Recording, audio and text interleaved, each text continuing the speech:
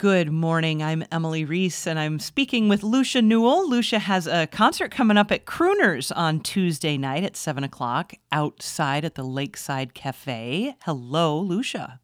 Hello, Emily. I'm so glad you're here, and we're actually FaceTiming, which is fun, so I can see your face, and that's I don't get to do that very often with interviews. It's kind of like these being days. in the studio with you. It is. It almost is, right? So, Lucia, you're going to be singing Tuesday night at Crooners. Tell us about the show.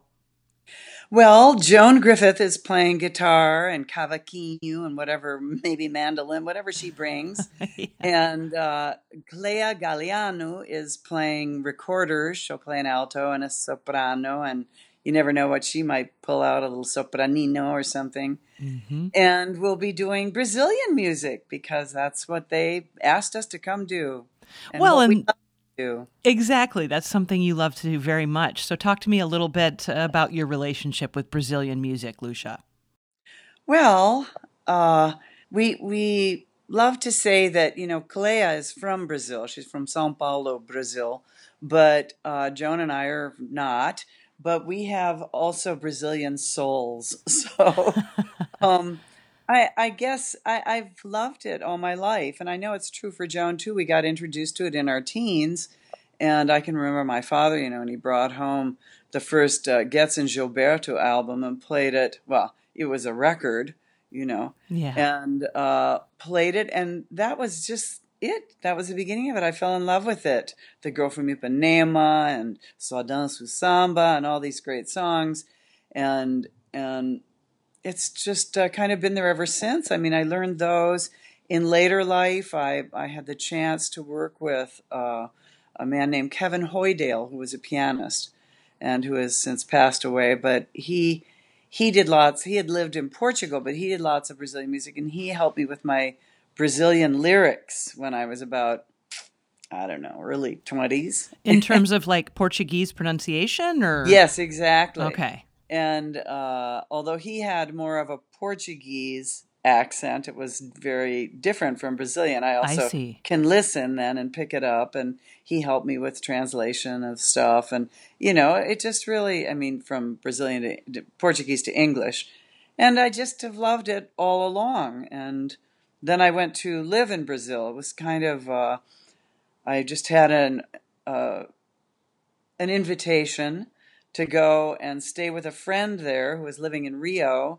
And I was working up on the IDS tower at the top there, the penthouse lounge, with Kevin, in fact, and our group called Four. And I just went, well, it was January. Why not go to Rio? So I gave my notice and went down and was able to stay there. And I lived there for a couple of years, 2.5 years. With a little stint in Buenos Aires in there, and so that was it. And I was very lucky. Manfredo Fest gave me the names of his friends down there, and said call Osmar Milito and Rony Mesquita, and gave me their numbers. And I called them when I got to Rio, and they said, "Oh, we have a jam session on Monday nights. You must come in." And Wow. So I came in and sang with them, and then they said, "You have to come every Monday, and we'll pay you to come." And then it turned into a 5-6 night a week gig. I guess it was 5 we did there. And it was just lovely. I was there for a couple of years, and I learned a lot of music and met a lot of wonderful people. I'm sure. And you and Joan and Clea have performed together so many times. Talk to me about performing with those two.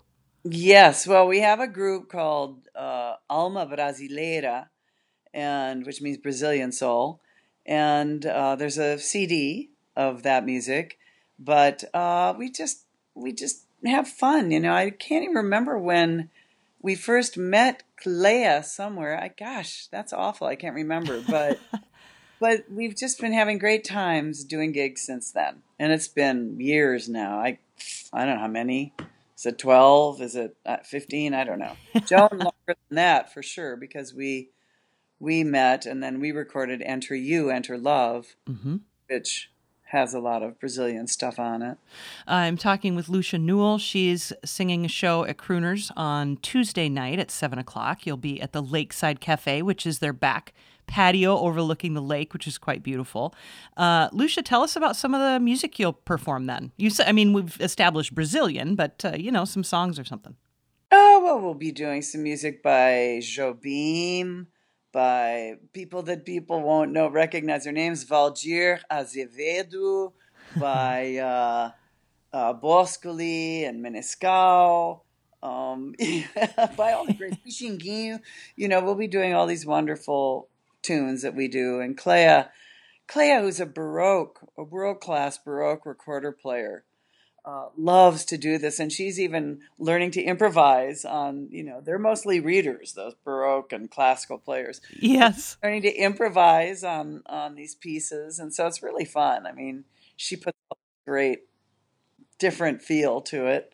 Joan, of course, is just a marvelous guitarist and wonderful. I mean, she plays bass and violin and all kinds of instruments, and I want to emphasize, too, for people who maybe haven't gone out yet, they have assured us that there will be social distancing on that back patio. It's outside, and the tables are set up for 2 people and a few tables for 4, but they have to be people who know each other. There'll be no sitting strangers with each other like normally they would do in the Dunsmore room at Crooner. Yep.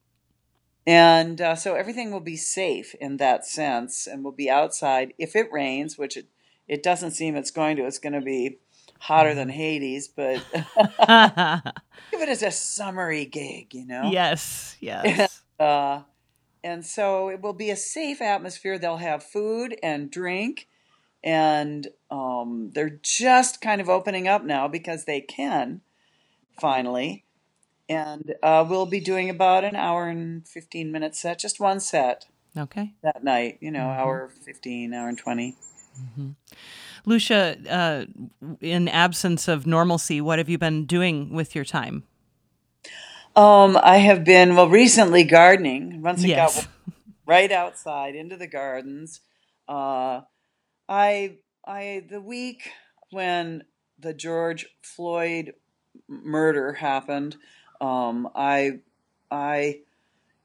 think everyone was very nervous, but it also inspired a lot of feelings in me. Oddly enough, my composition and stuff kind of stopped. I didn't feel very creative since the beginning of this whole COVID-19 problem, the pandemic. I just didn't feel it.